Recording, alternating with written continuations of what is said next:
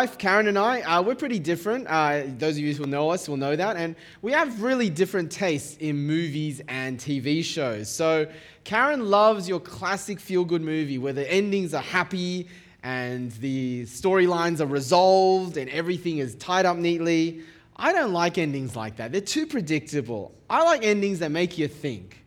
I like endings that even end unhappily and everyone dies, like Infinity War. Sorry, spoiler alert. And I love endings that leave you hanging. They're not resolved, so that you have to keep talking about them. Now, you probably know the movie with the most unresolved ending, right? What movie am I talking about? Inception, of course, Inception. Now, for the 3 people here who may not have seen Inception, sorry, we feel sorry for you, but you should go see it. I won't give you any spoil. No, I will actually.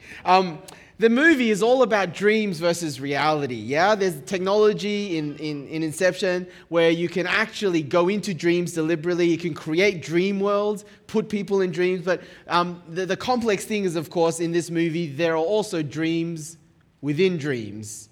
So you could wake up but still be in a dream. And so people will actually use the technology to keep going deeper and deeper into dream worlds, and it's a bit like a drug, and choose never to wake up. And so how can you tell in Inception that you are in a dream or you're awake? Because it's really hard to know. Well, there's something called a totem that you're supposed to use. A totem is something that has weight, right? An object, and you can feel it. And it behaves in a way in the real world that would be different to when it's a dream world. So, give you an example, the main character, Leonardo DiCaprio's character, his totem is, of course, a spinning top. And he tells if it's a dream or reality, when he wakes up from one of these things, whether he's still in a dream or not, by spinning the totem, because if it keeps spinning and never stops spinning, he knows he's still in a dream. But if it falls over at some point, then it's reality.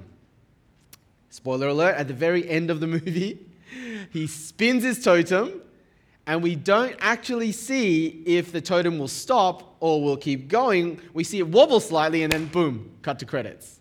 And that's the end of the movie. So was it real? Was it a dream? Well, the ending that we just read to Mark's biography of Jesus is like that, isn't it? I mean, it's an ending of sorts, but it's so sudden. Look at verse 8. Trembling and bewildered, the women went out and fled from the tomb. They said nothing to anyone because they were afraid. Cut to credits. Now, in your paper Bibles, you'll probably see there's actually a longer ending. But then you'll also see a footnote that says something to the effect of the earliest and most original manuscripts don't have the longer endings. And it's almost certain that the longer ending was added by confused editors who thought, well, this is just not much of an ending, so I better add something to it. Harmonize it with the other accounts of Jesus. But it certainly didn't come from Mark's pen. Almost certainly, Mark only wrote the shorter ending. Verse 8, sudden ending. That was Mark's original. So why? I mean, did Mark suddenly run out of papyrus? Did he get distracted by his kids while writing? Did he get a heart attack or a stroke and suddenly pass away? No, why? Well, I will want to suggest today that Mark's ending is as deliberate as Inception's ending. And it's so that his biography of Jesus isn't just going to be locked away into history as something interesting to read about that happened 2,000 years ago, but it's actually something that's going to really speak to us and challenge us even 2,000 years on here in Bankstown today.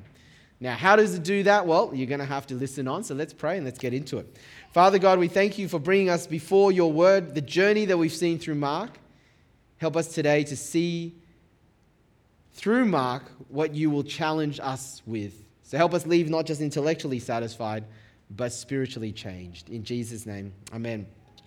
These bulletins are handy because they've also got 3 points that I'll be touching on today. So let's go. Point number 1. We were at Weekend Away last week, so you will have missed the climax of Mark. I'm sorry, we're not going to go back and do chapter 15, but chapter 15 was the climax of the book.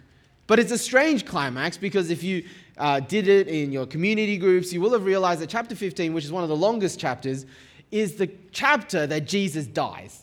And that's the climax of Mark. Jesus is confirmed as king in the most unexpected way possible. It is the chapter that Jesus gets crucified and before that rejected, betrayed, abandoned, condemned. It's the chapter that he dies, and yet in Mark's story, that is the climax. That is where you see Jesus at his kingliness, if that's even a word. Because it was completely in the plan of God. Because Jesus did it completely willingly. And that's the good news. That Jesus went to the cross willingly to bear the sins of the world. He gladly and courageously takes on the punishment that you and I deserve for the way that we've treated God, for the way that we've rejected God, the way that we've abandoned God and disobeyed God, and we've messed up our world and our relationships. He takes it on in our place. So the king shows his kingliness in Mark 15 by being abandoned so that we would never be abandoned. By being rejected so that we would never fear being rejected by God. By being punished so that we could be forgiven. By dying so that we would never have to fear death. By going to hell on the cross so that we can go to heaven. You see, at the moment of greatest humiliation and suffering and shame and pain, it's actually the greatest victory of God and his king. So in Mark 15, Jesus' accusers will mock him and dress him up as a king. They didn't really believe he was a king, but they'll dress him up and give him a crown, but it's made out of thorns, and they jam it in his head. But little did they know that that is exactly the kind of king he is. A humble, suffering, servant king whose kingdom is about self-sacrifice and love. Now that was all last chapter. That was all by way of catch-up. But I do want to stop here and ask you, if you're not yet a follower of Jesus, whether you know that Jesus did that for you. That he loves you that much. That he offers you forgiveness that you can have today if you put your trust in him and decide to follow him, because it was all for you. Well, that was chapter 15. That's the climax. Now, in chapter 16, the victory of Jesus is confirmed, because 3 days later, as we read, the tomb is empty, just as Jesus said it would be. 3 days later, he said, after I get crucified, after I die, after I get betrayed, I will come back to life. I will rise again. He said that at least 3 times in the book of Mark so far. And then in chapter 16, the tomb is empty. That's what's happened. And here's the thing. If Jesus is alive again, then everything he predicted, everything he says, every promise that he's made must be true. And that victory over sin and suffering and brokenness and death must be true. And he really is the king. So here in chapter 16, you've got the confirmation that Jesus really is king. It's the greatest triumph. But also in chapter 16, you've got a picture of human failure. That's really what Mark brings out for us. Human failure at the point of triumph. You see, the women disciples here, they fail big time. When they've been faced with the empty tomb, Jesus is risen. Even the young man who's clearly an angel, even as he explains to them what happens, they fail. Now, in case you think I'm being too harsh, look at what the angel's words are in verse 6 compared with what they do in verse 8. So verse 6 and 7. The angel says, "Don't be alarmed. You are looking for Jesus the Nazarene who was crucified. He is risen. He's not here. See the place they laid him. But go, tell his disciples and Peter, he is going ahead of you into Galilee. There you will see him just as he told you." But then look at the next verse. What did they do instead? Trembling and bewildered, the women went out and fled from the tomb. They said nothing to anyone because they were afraid. Do you see? They do the exact opposite. Angel says, don't be alarmed, don't be afraid, don't freak out. What do? They freak out and they're afraid. The angel says, go tell the others. What do? They said nothing to anyone. See, at the moment of greatest triumph, they fail. Now, in case you think I'm picking on the women disciples, well, you know what? The male disciples, the 12, or the 11 by this stage, they were even worse. At least the women were still around. And you see, Mark doesn't paint a good picture of any of the disciples, especially the men. At Jesus' crucifixion, they all abandoned Jesus. At least the women were still there. They were watching from a distance, but they were still there. At least 3 days later, they were there at the tomb. Even though they didn't know that Jesus was going to rise again, or didn't believe that Jesus was going to rise again, at least they were there. The male disciples weren't there at all. But still, it was a failure, wasn't it? And Mark really brings that out. And even more so when we get to point 2. So point 2 on your outlines, understanding what time it is. Now, 200 years ago, in 1815, so just a little bit over 200 years ago, a famous battle was fought between Napoleon, right, who basically conquered all of Europe, and the Duke of Wellington. And it was Napoleon's final showdown. And after this battle that ABBA made famous, called Waterloo, after this battle, Napoleon basically loses everything, right? He goes into exile and he eventually dies and all that kind of stuff. But this was the Battle of Waterloo, where Wellington, the Duke of Wellington, finally beats Napoleon. And so the message that they needed to send back to England, where the Duke of Wellington was from and the armies were from, was Wellington defeated Napoleon at Waterloo. All right, Wellington defeated Napoleon at Waterloo. Now, how they used to send the message was through some sophisticated, well, not by today's standards, but back then a pretty sophisticated system of kind of signals using fire and light. So some sort of Morse code signal that they could, I don't know how they did it, but they would send it from one fire station to the next fire station to the next fire station, all the way from the battlefield, all the way to England on the other side of the channel. All right? Only on that day, a fog set in. And so the message was only half sent. So the message they got on the day wasn't Wellington defeated Napoleon at Waterloo. The message they got was Wellington defeated. And for hours, that's all they got. Wellington defeated. And they thought that Wellington had lost. It was only hours later when the fog lifted that they got the full message, the rest of the message. It was actually Wellington defeated Napoleon at Waterloo. You see, when Jesus died on the cross on Good Friday, God really did triumph already over sin and death. It wasn't as if the cross was Jesus' losing and then the resurrection is his winning. No. He won on the cross. Just like Wellington defeated Napoleon. But here's the thing. On Good Friday, the message was only half sent. The message on Good Friday looked to the world, at least, and to Jesus' followers as if it was a defeat. But come Easter Sunday, 3 days later, and the tomb is empty and Jesus is alive, the message is now completed. And the message is not Jesus defeated, but it's Jesus defeated sin and death. Yeah? Jesus coming back to life is the signal that he is really king, that his kingdom has really come, that forgiveness and eternal life really is available for those who trust and follow him. Now, by the way, I just want to say, if you're new to this Bible thing and Christianity thing, I want to be really clear that when the Bible here talks about Jesus coming back to life, we mean it literally, okay? Like he actually came back to life. Not metaphorically, not as a ghost, not spiritually. That Christianity hangs on the tomb actually being empty. That a dead man really did come back to life in body. Now, you might be thinking, well, that can't be possible. Dead people don't come back to life. And they don't generally. But this is so important. This is so central to Christianity. And I don't have time to defend it here, but that would be something for you to check out if you're still wondering whether I want to be a Christian or not. Do you believe that Jesus rose from the dead, literally, historically? Are these historically accurate accounts? Because that's worth investigating. And if you want to know more about that, our church really wants to help you do that. Next year, we'll run again our fresh suppers, and one of the questions we'll deal with is, did Jesus really come back to life? But anyway, that's a really important thing to know. This actually happened, right? We believe it actually happened. See, Jesus coming back to life, as he said he would, is so important because it's supposed to signal to the disciples, whether they're male or female disciples, that the time is now come.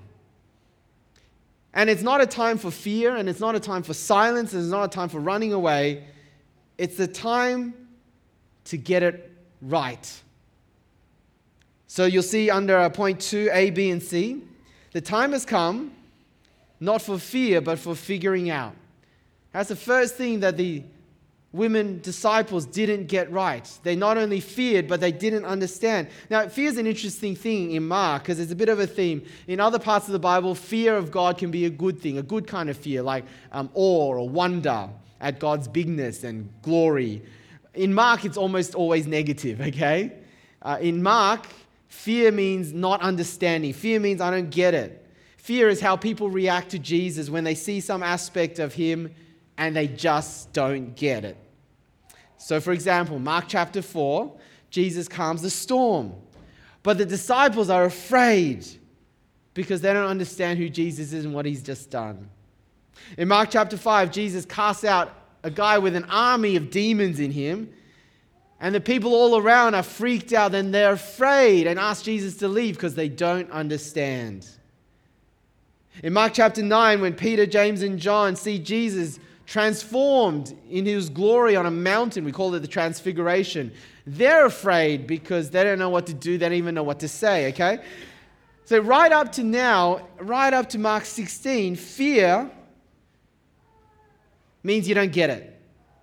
But I want to say, up to now, it might have been an understandable thing, an appropriate thing, because, like, up till now, it's you can see why you can't see the crucified Jesus as God victorious, right? It's hard to see victory when you see your king on a cross. It's hard to see triumph in death. It's hard to see when you've only got half the message, like the Waterloo message. See, up till Mark 16, not understanding is sort of understandable. But that was then, this is now, and here's the point. Now that the tomb is empty, and Jesus is alive again, and the full message has been delivered, the time to fear and time to not understand should be over. They should have figured it all out now. And so when the women disciples fear here, they were acting as if nothing had changed. Well, what about the second one? It's also not a time for silence, but speaking. Remember, the angel says to the women, go and speak. Go and tell the others that Jesus is alive. In other words, now is not the time to shut up. Now is the time to speak up. Now again, Mark, the writer, uses not speaking as a running theme in especially the first half of his gospel. There were times it was appropriate not to speak, and Jesus would tell them to keep quiet. I'll give you some examples on the overhead. Mark 3, Mark 7, Mark 8. Jesus actually tells them not to tell.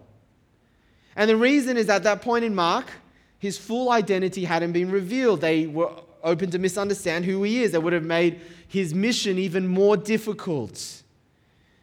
But you see, Jesus' command not to speak in Mark also has an expiry date. And this next one will show you. Mark 9 says this: after they came down from the mountain where Jesus was transfigured, he gave them orders, again, not to tell anyone what they had seen. But here's the key: until when? Until the Son of Man had risen from the dead. Here's the expiry date. And until he rose from the dead, don't tell. But once he's risen, go and tell. You see, now that the final piece of the puzzle has been revealed, Jesus is alive, there's no more confusion. It's all been figured out. There's no more fear, so no more silence as well. Go and speak, go and tell, go and proclaim, start spreading the news. And so the women disciples misread that as well. And thirdly, it's not a time for fleeing, but following. You see, if we had got to Mark 15 last week, we would have seen that as we get to Mark 15, there's an interesting movement of all of Jesus' friends and disciples. The movement is this: everyone runs away. Everyone flees. Everyone abandons Jesus. And as I said, even the women, they don't abandon Jesus quite as much, but even they couldn't come close. They were watching from a distance, is what we see in Mark 15. But it's actually part of Mark's powerful point in his story. Mark's point is that this was necessary, that everyone abandoned Jesus. And not just that Jesus did suffer and die alone. Mark makes the point in chapters 14 and 15 that Jesus had to suffer and die alone. He had to. And the reason is this: because only Jesus could bear the sins of the world. Remember, that's why he went to the cross. And no one else can do it. No one else can even help him with it. See, the Bible says if you want a relationship with God, you want to be saved, you want to be forgiven, it's Jesus and Jesus alone. Not Jesus plus your good deeds. Not Jesus plus how religious you are. Only Jesus. And so in some sense, fleeing, in the story of Mark anyway, is necessary up to a certain point. Even Peter, the gung-ho chief disciple, wanted to go to the cross with Jesus, and Jesus says, no, you will deny me 3 times, and that's exactly what happens. Right? You can't go with Jesus. He has to do it alone. But you see, like fearing, like keeping quiet, there is an expiry date to this one as well. Now that Jesus has finished his solo work on the cross, now that he's alive again, the time to run away is over. It's not time to flee, but to follow. It's time to be disciples again. And that's what verse 7 means. Remember, the angel tells the women that Jesus is going ahead of them to Galilee. Galilee is an important geographic marker because Galilee was the place where it all began. It's a place where Jesus first called his disciples to follow him. Right, go ahead.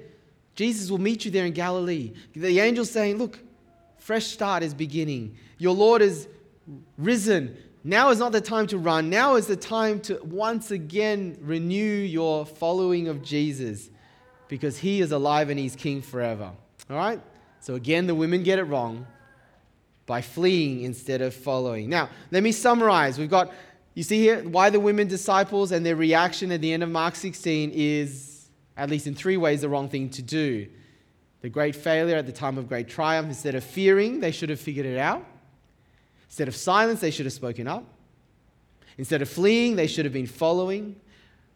But they do the opposite. And then the story ends. And then we roll to credits. And it comes back to the question I asked right at the beginning. Why would Mark end like this? You read the other biographies of Jesus' life, Matthew, Luke, John, and it doesn't end like this. Jesus doesn't even make another appearance in the book of Mark. The disciples don't even get a chance to redeem themselves in the book of Mark. In the other Gospels, right, they don't come off so badly. They do go back and follow Jesus. They go tell the world about Jesus. But not Mark. Mark just ends here. Women afraid, women being quiet, and women running away. Why does he end like this? What is Mark trying to tell us? Well, I'm up to my final point. And here's the reason. Here's the reason. You see, like a good movie that ends without all the loose ends tied up, the reason why Mark does this is the reason why Christopher Nolan did it in Inception. It's so that the question can then be turned on the audience, you see, or the reader. He's getting you to finish the story. Yeah? He's getting you and me to finish the story. And that makes sense when you understand how Mark began. Mark chapter 1, verse 1, the very first verse of Mark opens with the beginning of the gospel, which means good news, about Jesus Christ, the Son of God. Now, I wonder how you understand the beginning part. Is Mark saying this is like the preface, right? This chapter 1 maybe is the preface. This is the beginning of the gospel, but when I get into chapter 2, that'll be the rest of the gospel. Is that what he means by the beginning? It just means the first part of Mark? Or what I think he might mean is this. Maybe the whole book is just the beginning. Do you get what I mean? Like the whole of Mark is the beginning of the good news of Jesus. These events that he's recorded is the beginning. Right up to chapter 16, verse 8 is still just the beginning, and that's his point. I'm just telling you the beginning, but you've got to finish it. You've got to continue it. The good news of Jesus continues far beyond the pages that he's written. So Mark's ending is an anti-ending of sorts, so that we, as we're faced with Jesus being alive, knowing that he is now really the king, that we would now ask ourselves, what are we going to do? How are we going to continue the story? Are we going to be like the women disciples here?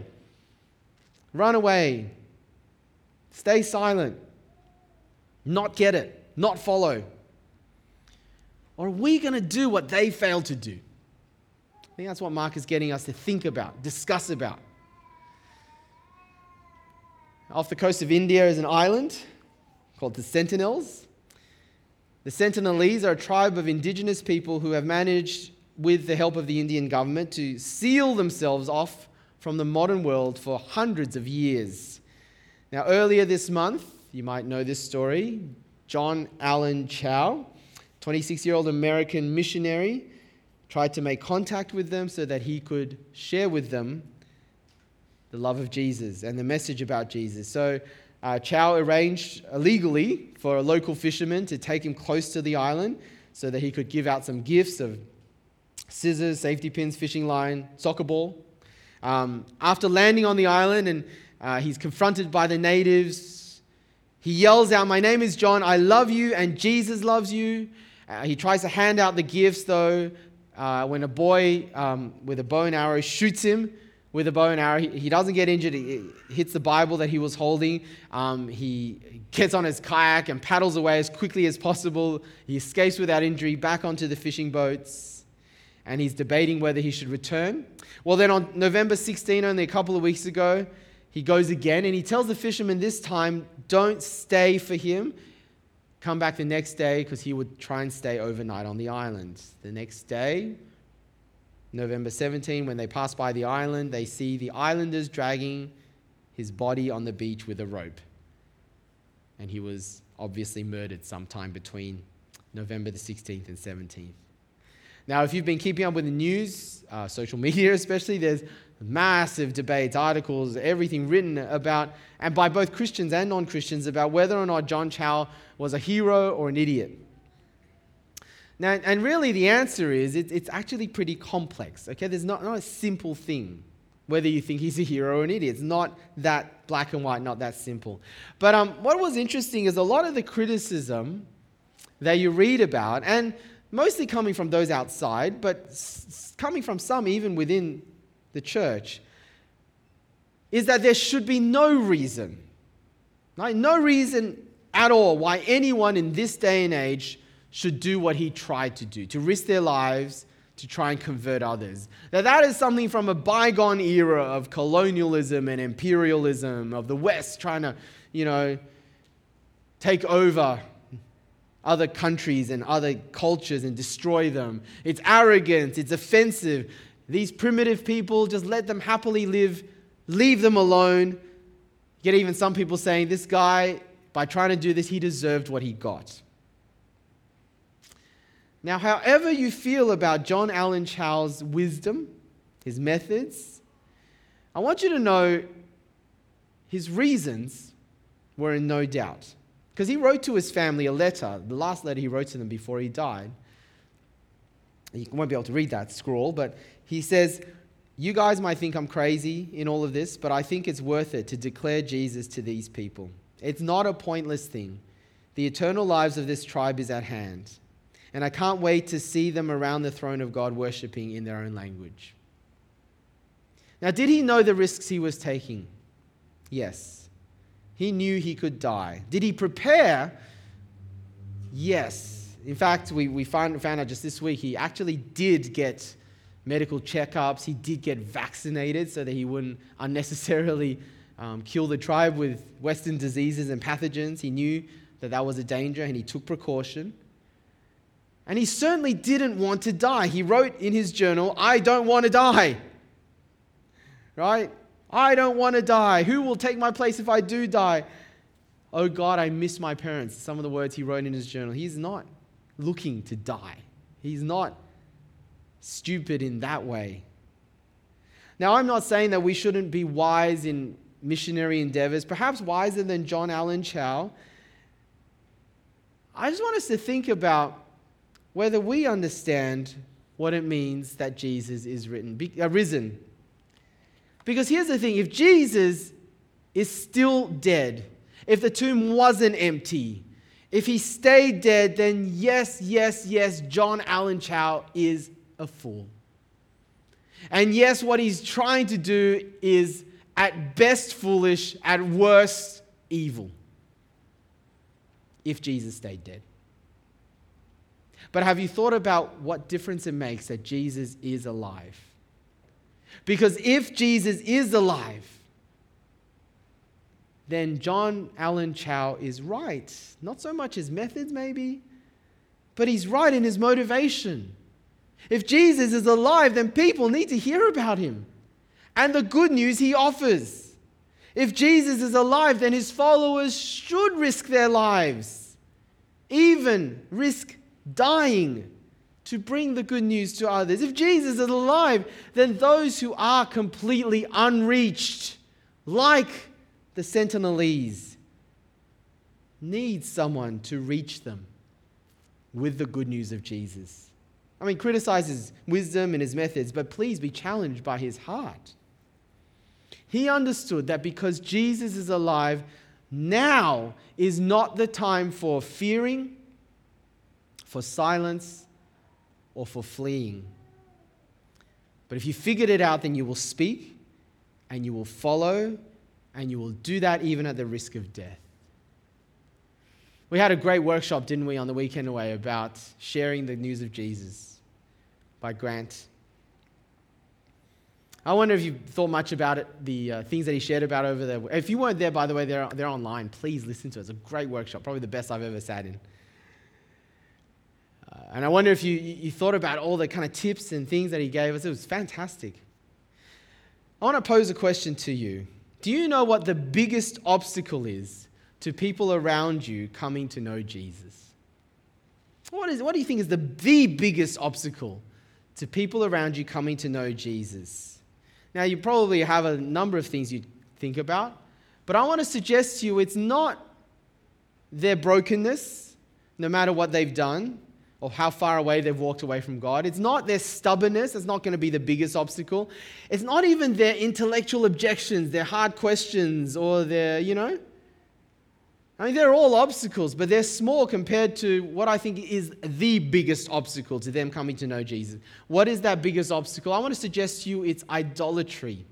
It's idolatry. Idolatry is worshiping something or someone other than God. Now, you might be thinking here, oh yeah, I get it, because, a lot of my friends and family, they're Buddhists, or they worship another god, or even the god of money, and that's standing in the way. No, I don't mean their idolatry. The single biggest obstacle for people around us coming to know Jesus is not their idolatry. It's our idolatry. You got that? It's my idolatry. God can and does and will overcome any of those obstacles that we talked about: brokenness, stubbornness, intellectual objection. When people accept the good news, it is a supernatural thing. God, by his Holy Spirit, opens their eyes, and some people with the biggest objections, boom. You've seen that. Some of you may have been that. God overcomes it. He can do that, just like that. Sometimes over a long period of time, but he does it. But I'll tell you, they cannot believe unless they hear about the good news. And they cannot hear unless we go and speak or invite them so someone else can speak it to them. So why don't we speak it and invite them? It's not because of their idols. It's because of our idols, yeah?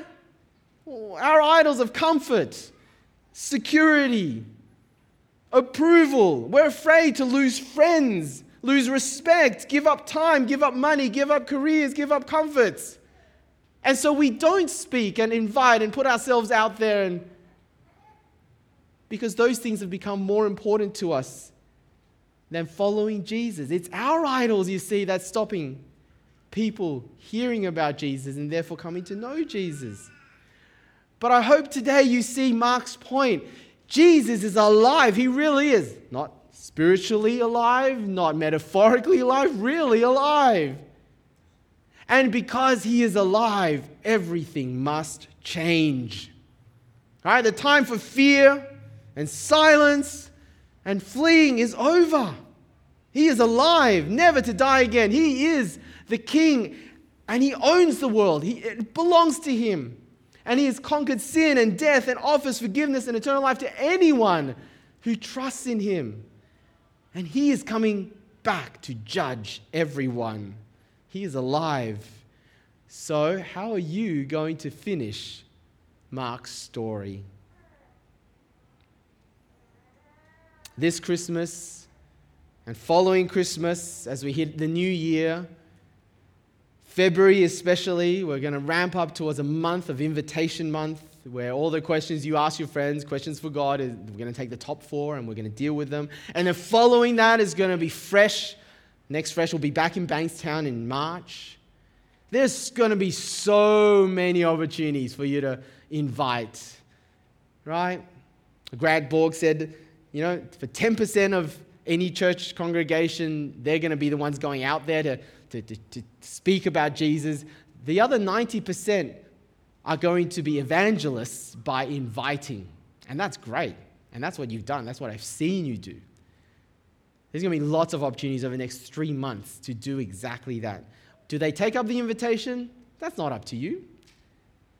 But we can invite. But to do that, you see, we're all going to have to overcome some barrier, some fear.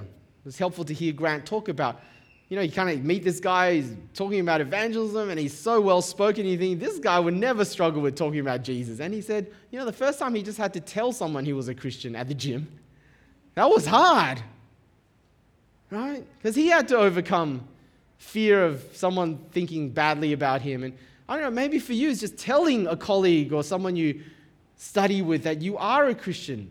That might be the big thing to do. For others, it's to take that next step and say, will you come with me to Christmas service? Will you come with me to Fresh next year? Will you tell me your story so that I can tell you mine? I don't know what it is for you, but there's got to be fear at some point. But you see, if Jesus is alive, then we got to lay down our idols, our fears, and courageously speak and follow our King and Savior. So let's complete the story. Let's pray.